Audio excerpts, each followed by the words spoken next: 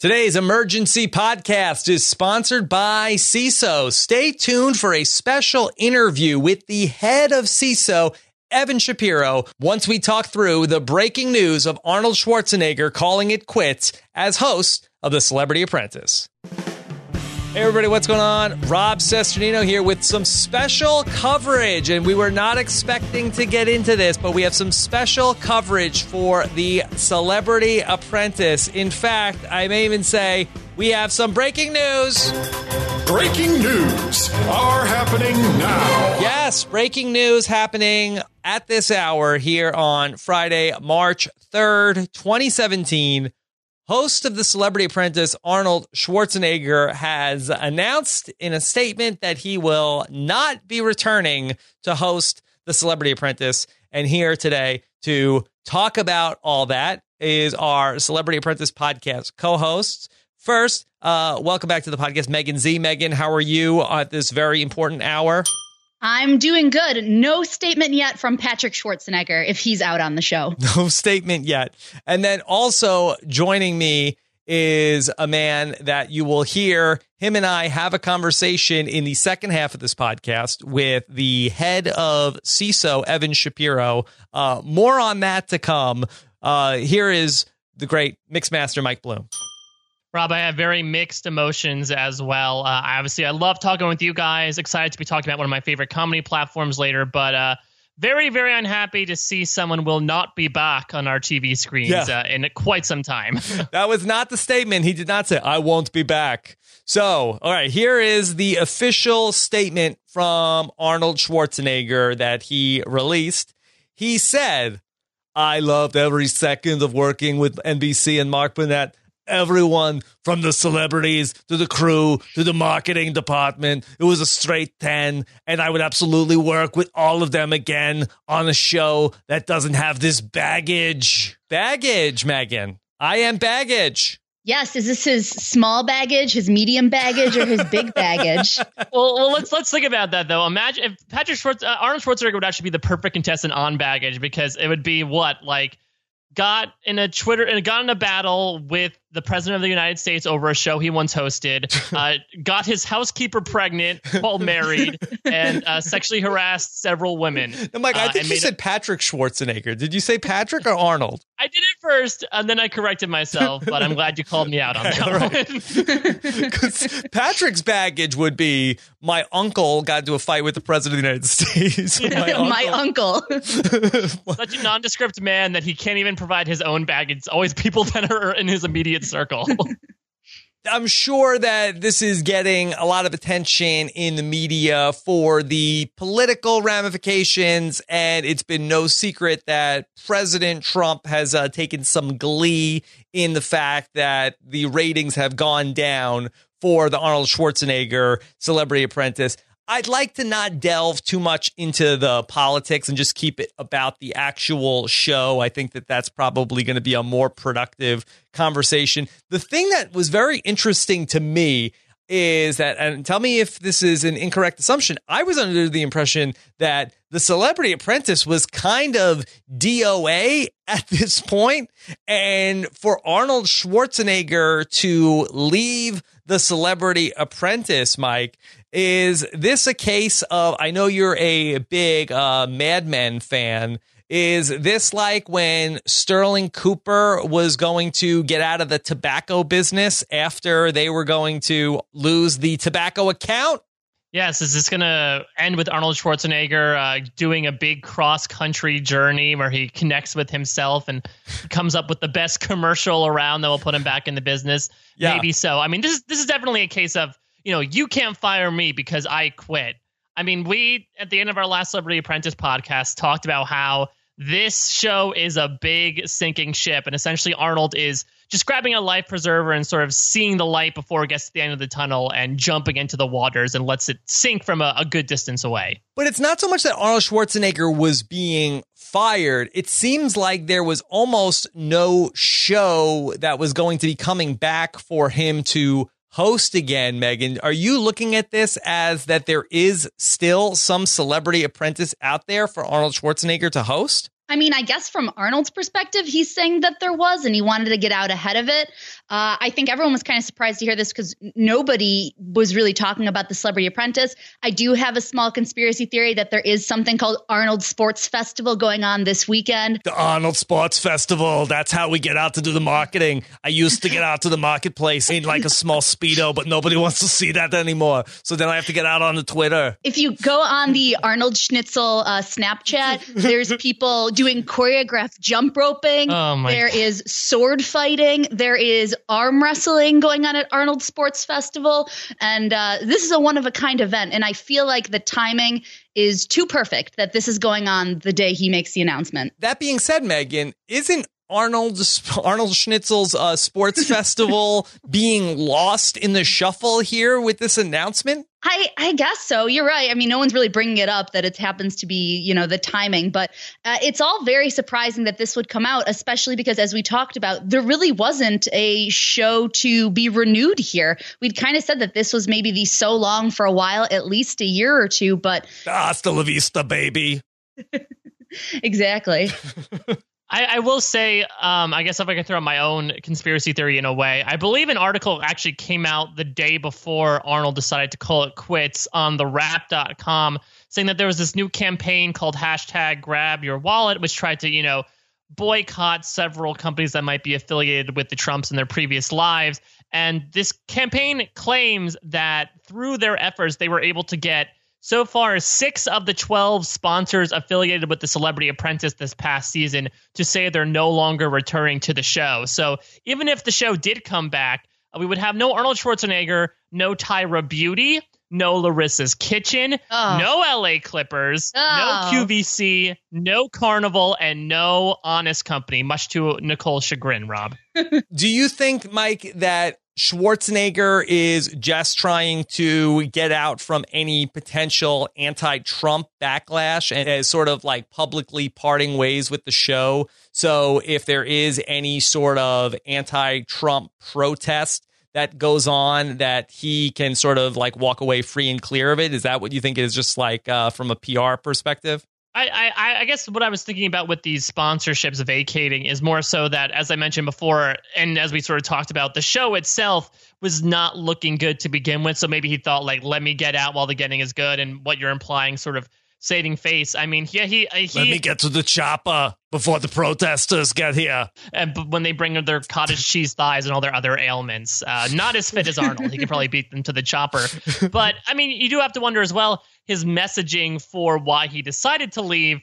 It's not necessarily, I had a good time on the show. I just think it's at this moment in my life, I need to focus on Arnold Schnitzel's fantastic weightlifting competitions, go out and see it. Instead, he was really focusing on the predecessor and all the sort of drama that happened behind the scenes of this season. What do you mean stuff behind the scenes? Well, like, it's obviously like the show itself, because it was filmed beforehand, did not mention like the pray for ratings stuff or the Twitter beefs that they were getting in. I guess that's what I refer to when I mean behind the scenes stuff, not stuff that actually occurred on camera. Yeah, off camera, exactly. Twitter, social media feud with the show's executive producer. So, all right. So let's say Schwarzenegger is out. In some way, Megan, does this breathe some life into the Apprentice franchise? Is there an opportunity for there to be another incarnation of the Apprentice without Arnold Schwarzenegger? Of course, it seems like it's one of these shows. They can film it when they want. They can put it in the can,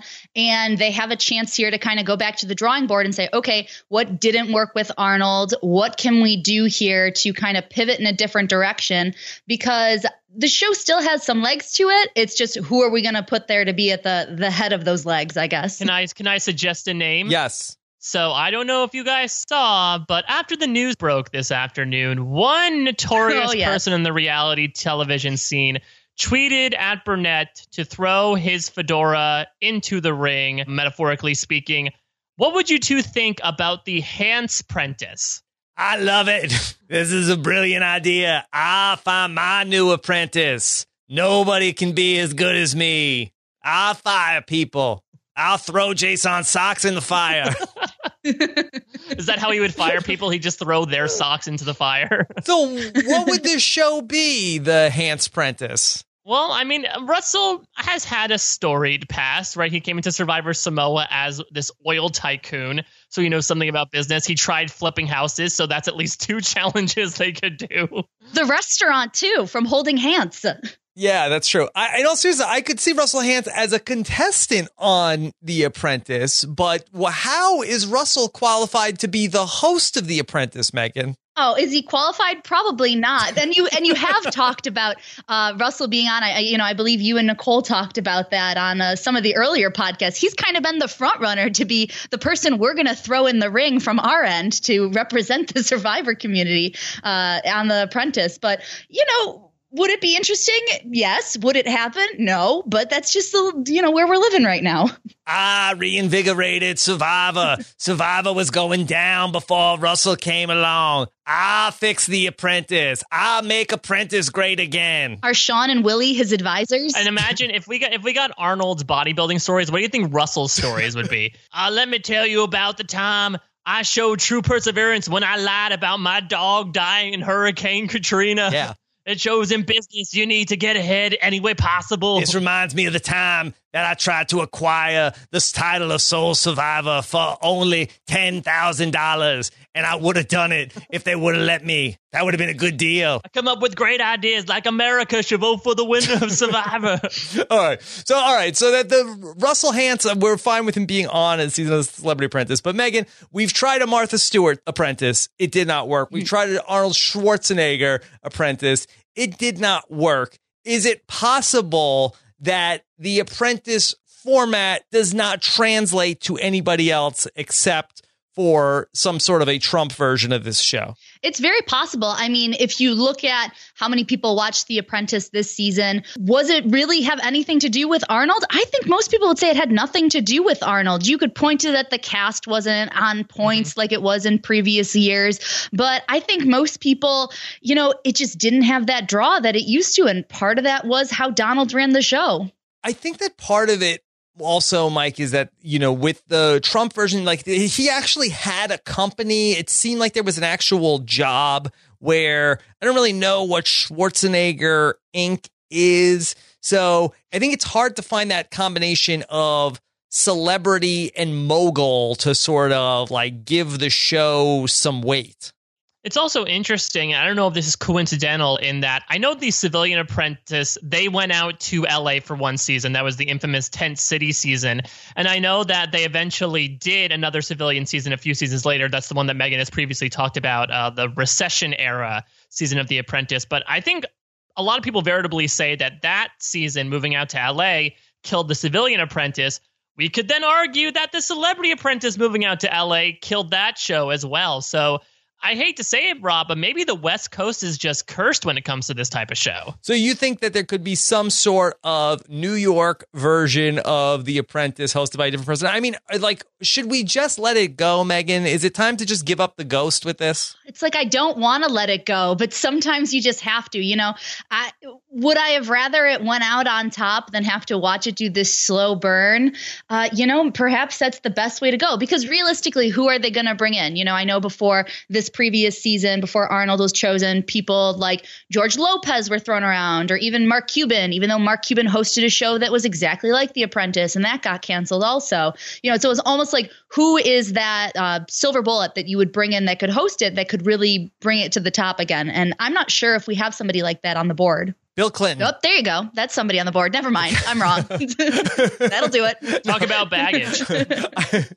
I just wonder if it needs to be something that, I mean, could you have to go completely the opposite direction if you're concerned like that? If it is an actual concern, and really, I don't believe that anti-Trump protests was the number one reason of the show. I think that the 2-year layoff, I don't think that the ratings would have been that much better with the Schwarzenegger version of the show, like in this parallel universe where it's just 2 years after the last time that we did it up against The Bachelor, hosted by a non-President Trump in this alternate reality. I just don't think that the ratings would have been that stellar in that scenario, Mike. It really is a perfect storm in a way where, between the cast, as Megan mentioned, the unfortunate time slot, doubling up the episodes, and it seems like NBC was just trying to burn it off as well.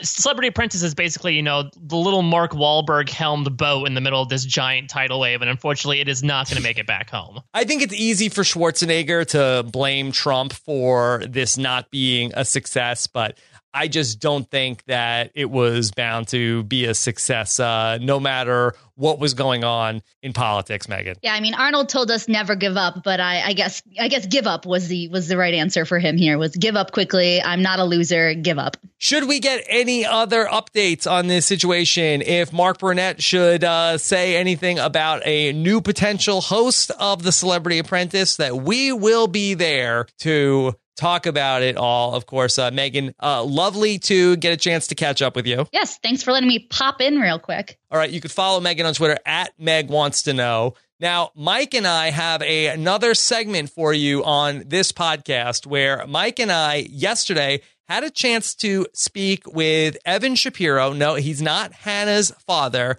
He is the head of Seeso, the streaming comedy platform where you could see any number of new and original comedy series on any number of devices. We got the opportunity to speak with Evan about what is going on with Seeso. Mike, of course, we all know, is a big Seeso fanboy. So we got a chance to talk with Evan about what's going on at Seeso. Hope you enjoy. So I'm going to throw it to Mike and I talking with Evan Shapiro, the king of streaming comedy, over at Seeso. All right, everybody. So we have something different for you today, that we have a very special interview. First, let me bring in a man who's joining us for this part of the podcast, and it is the great Mike Bloom. Mike, how are you? So good. Seeso, so good. Seeso, so good. Now, if you've listened to the podcast and you've ever heard us do the ad reads for Seeso, I always try to have Mike Bloom on there because it's so easy with Mike, because he almost could do the ad from the top of his head, and he's never seen the copy. That he loves all things comedy and is a big super user of Seeso, correct? Absolutely. It came onto the scene, I would say, last year. I know it was in beta for a while, but it's such a hodgepodge of different comedy tastes. And as the comedy scene has been slowly growing and different artists have been emerging across a variety of mediums, I think it does a great job of sort of picking across the aisles these different artists and kind of putting them together in one platform to easily access. So what we're going to be doing here today is that we are going to be talking with the head of Seeso today, that he is the king of all things NBC streaming comedy, Evan Shapiro, the man who birthed Seeso into life, that he is going to be joining us here to talk about Seeso and what's coming up and why you should check it out. And again, our listeners can get a free month of Seeso with the promo code RHAP. And I believe we have Evan on the line. Evan, how's it going? You're on with Rob Cesternino and also our Seeso superfan, Mike Bloom. Hello. Hey, Evan, how's it How going? are you? This is Rob Cesternino from Rob Has a Podcast. And then I also have Mike Bloom, who's one of our co-hosts, who's a huge Seeso nut. Hello, Evan. Hello, how are you? What does a Seeso nut taste like? Like an almond? It's a little salty, a little sweet at the same time. Really satisfies all the taste buds. So it's an all encapsulated Savory. nut. That's on my family crest. Yeah. I'm sorry, what was this Seeso nut's name again? That's Mike. Hi, Mike. What do you like so much about Seeso? I mean, I guess for me, the thing that at least I always say whenever we talk about Seeso on the podcast, and this admittedly sounds a little cheesy, maybe some cheese drizzled on top of that Seeso nut, but I always feel like Seeso to me represents an amalgamation of like the past, present, and future of comedy, in that there's obviously a lot of great original content that you're brewing. I actually just binged the entire first season of My Brother and Me all over this weekend, and I watched it with my wife, who hadn't listened to the podcast before, and she absolutely loved it. So I love the brewing of original content, at the same time being able to dive back into the archives of things like Fawlty Towers, The Office, SNL, etc. So something that's really drawn me in. And I mean, I've been tangential to the UCB comedy scene here in New York, so I think that was sort of my first taste. I know that there were a lot of Seeso's handprints all over the Del Close Marathon this year as an example. So that was sort of my buy-in. Yeah. From there, I was able to explore a lot of the great content that Seeso has to offer and sort of build from there. Yeah, no, you hit it right on the head. So we sat down and we tried to map out the comedy genome, really starting with 3 or 4 core basic pillars, Saturday Night Live, Monty Python, and in the case of Monty Python, I had made a documentary with a bunch of other people, executive produced a documentary about the Pythons a number of years ago. So we just called them up and talked to them, and we did an exclusive deal for the entire Python canon. And then we took the Python, the Flying Circus, and up-resed it and remastered it and recolored it, and they were thrilled. And we did the same thing with Kids in the Hall. And then we went out from there to UCB and Dan Harmon as some other major pillars and really Seth Meyers and Jimmy Fallon. And we went out in all directions to kind of continue that genealogy in the next wave. And whether it's Hidden America or My Brother and Me or any number of these new shows, Harmon Quest, we feel like they're all part of the same family. So it's nice to hear somebody who's a user of the platform or a member of the platform reiterate that back to us. It's really cool to hear. Absolutely. And I actually just started exploring the stand-up side of Seeso as well. I guess I had sort of been brought in under the knowledge that, this is really based around creating original content in terms of, shows or recurring content. And then to see some one-off stand-up specials on there is great as well, considering that, Netflix is becoming big on stand-up as well. Obviously, HBO has been in the game for a while. So to get in sort of the over-the-top stand-up game is something that's really part and parcel with the other comedy stuff you do as well. Yeah, and then what we try to do there is serve this part of the stand-up ecosystem that is missed by Netflix and HBO, which is this really, I wouldn't say up-and-comer because there's a lot of great comedians like Janine Garofalo and Nick Thune who are big deals coming in, but who really are a little bit more of a storyteller to a certain extent, but also just on a kind of different plane. And so whether it's Coco Diaz, who has this great podcast and an unbelievably loyal following, or Doug Stanhope, who is a monster out there selling out venues across the country on a constant basis, when we did his special, it just completely blew up for us. And we've got a bunch of stand-up specials coming. Sashir Zamata's first stand-up special. Oh, wow. She's been on Saturday Night Live for a while. Yeah, it's terrific. It's called Pizza Mind. We've got Brent Weinbach's new special, which I actually have sitting on my desktop ready to watch right now. Todd Barry, just a bunch of really great stuff. The Sklar Brothers, which you can use because we haven't announced it yet, but now I'm giving you some breaking news, and that'll make this more than an ad. It'll make it actually content. Branded content. But and they kind of announce it, but we've got a brand new series with Ron Funches hosting a bunch of really great comedians. And then you look at things like Night Train, the Night Train show, Wyatt Cho's Night Train show. You read the reviews of that, and they basically called it what we always called it, which is artisanal comedy to a certain extent, all the way over to Big J. Okerson's stand-up show, which is all crowd work.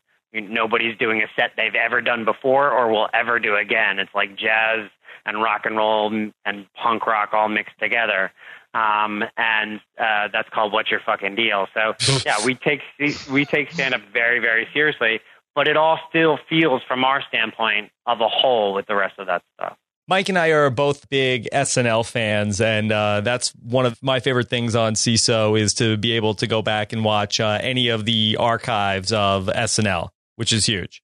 Yeah, I mean, the one of the most thrilling things for me to do is to go back. Every time I go on to Seeso, I have a playlist that I can go back into my history and look, and you see how many times I've looked at the George Carlin opening monologue from the first SNL, and I'm the oldest person probably by a lot on this call, but I remember watching that monologue. And, or seeing Eddie Murphy. And there's a lot of sketches on there that nobody's seen in a long, long time. And we have all 42 years. We're the only place that has all 42 years, the only place certainly that you can get it commercial free. And then to sit that next to the entire Kids in the Hall library, up-res in HD, remastered for the first time ever. The Python library up-res in HD for the first time ever. Fawlty Towers, Young One, Nathan Barley, IT Crowd, all of that great comedy in one place. And then all this new stuff pretty much every third week. we think we have a pretty good comedy channel going. Absolutely. And I can say, as someone who probably is the youngest person on this call, I greatly appreciate that because, I know in the comedy scene, there are some people who say, well, there are the essentials, the textbook comedy shows that you have to go back and watch, whether you're doing sketch or otherwise. And I mean, you just mentioned a few of them: Kids in the Hall, Faulty Towers, the British version of The Office is another example. And to have one location where you can access all of that, and as you said, even have the ability to sort of bookmark in a way through that playlist option, the things that you like that you can go back and watch at any point in time, I think is really, really useful. How old are you? I am 28. All right. Under 25, I would have said fuck you, but 28, you're getting up there. You're almost 30. So your life will end. You can still say it if you want. Yeah. I'm free to. No, he's a fan. I'm not gonna insult a fan unless they happen to be younger than the pair of socks I'm wearing, and then I can. I also really like that you could watch all of the clips from the late night shows on Seeso with Fallon and Seth Meyers, who I think is doing a really good job. Yeah, absolutely. I mean, we've been killing it with SNL next day. So the day after, right after the show airs on Saturday Night Live, we have, Alec Baldwin and Kate McKinnon and everybody else on the service in clips and in long form. But you're right. And Jimmy is obviously the king of the internet on many days.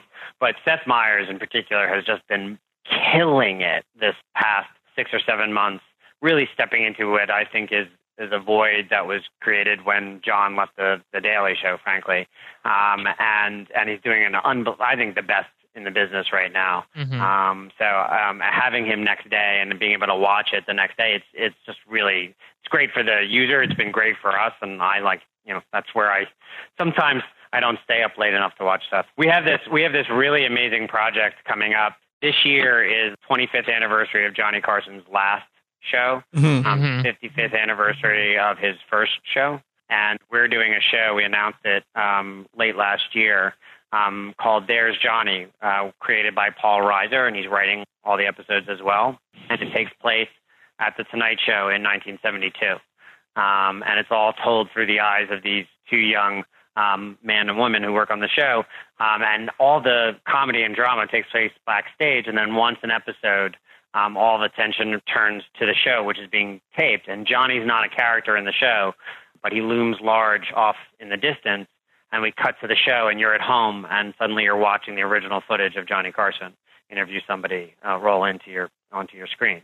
Wow! So it's a really and so we're creating some historically fictional comedy moments. Yeah. That behind some of the most iconic moments on The Tonight Show, like the interview with Muhammad Ali, or the time the dog wouldn't eat the Alpo in the live read dog commercial.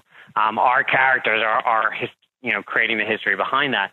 What's even more interesting is the Carson estate, or the Carson Library, run by Johnny's nephew, Jeff Sotzing, is executive producing the show with us, and that's how the footage is coming back to us. How the family came to own the footage in the first place is actually the central plot of the first season. So there's this meta inside a meta thing with the history of NBC. We have SNL here. We have The Tonight Show. It's a really cool little thing that we're working on.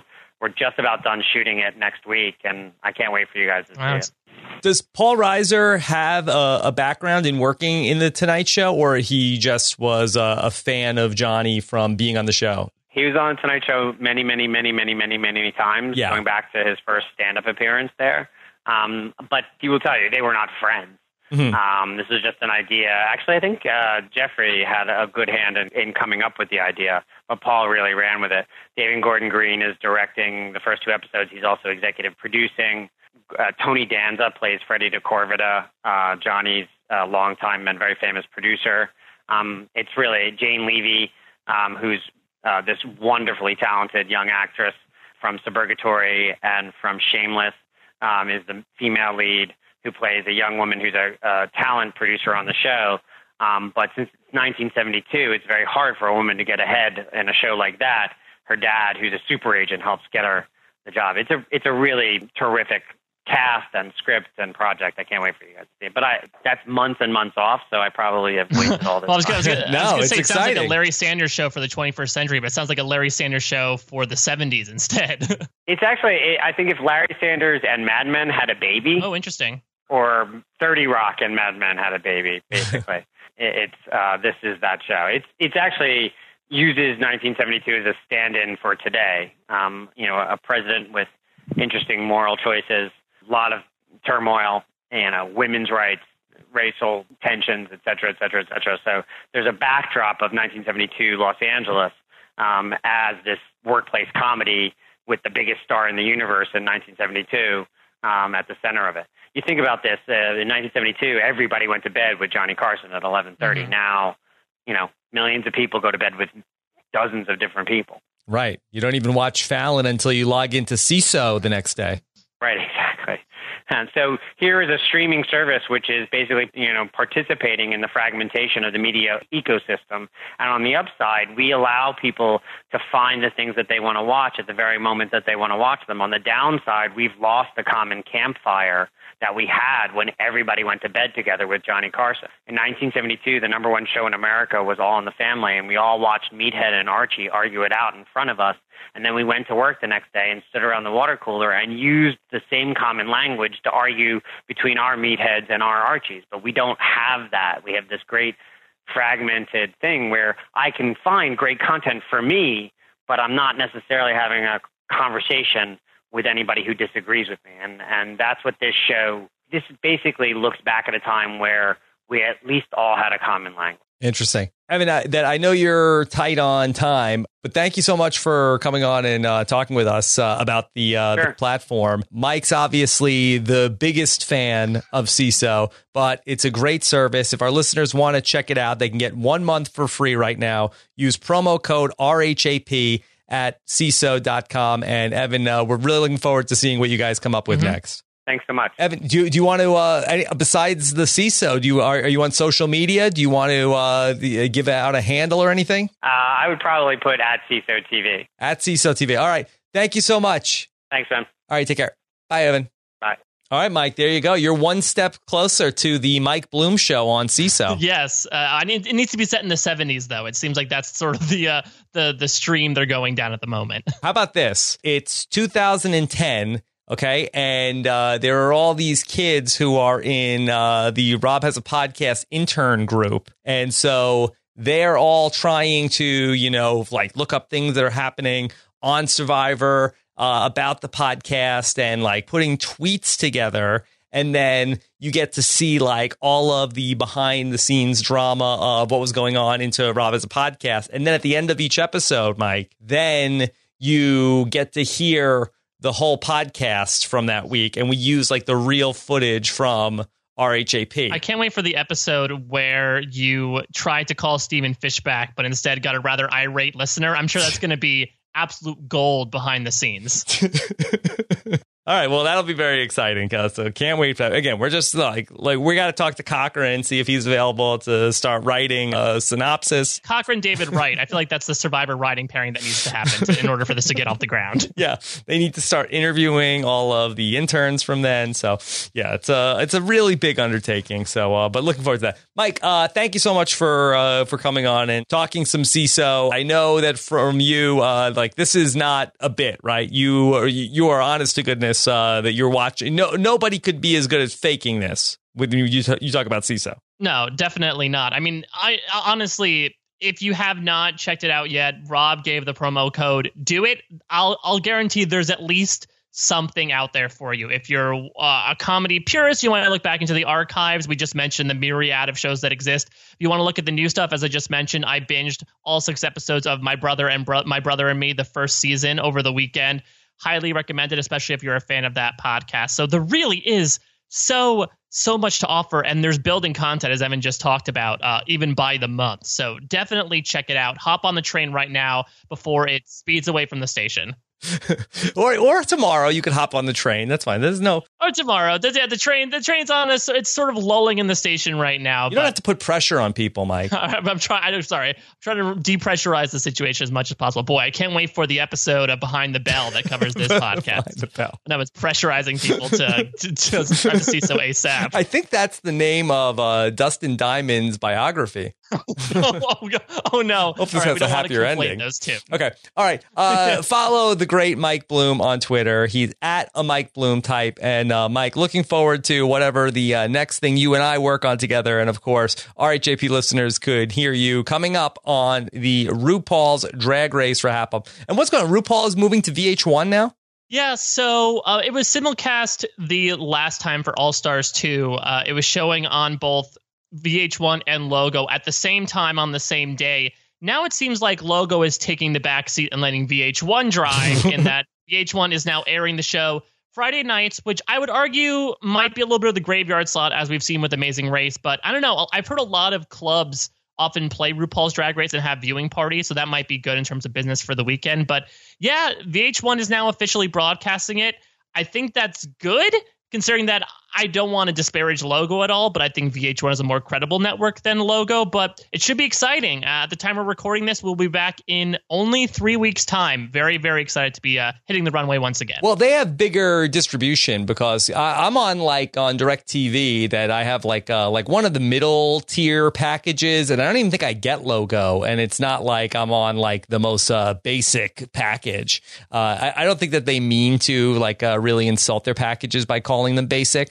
But, I'm like 1 or 2 up from that, and I don't get Logo.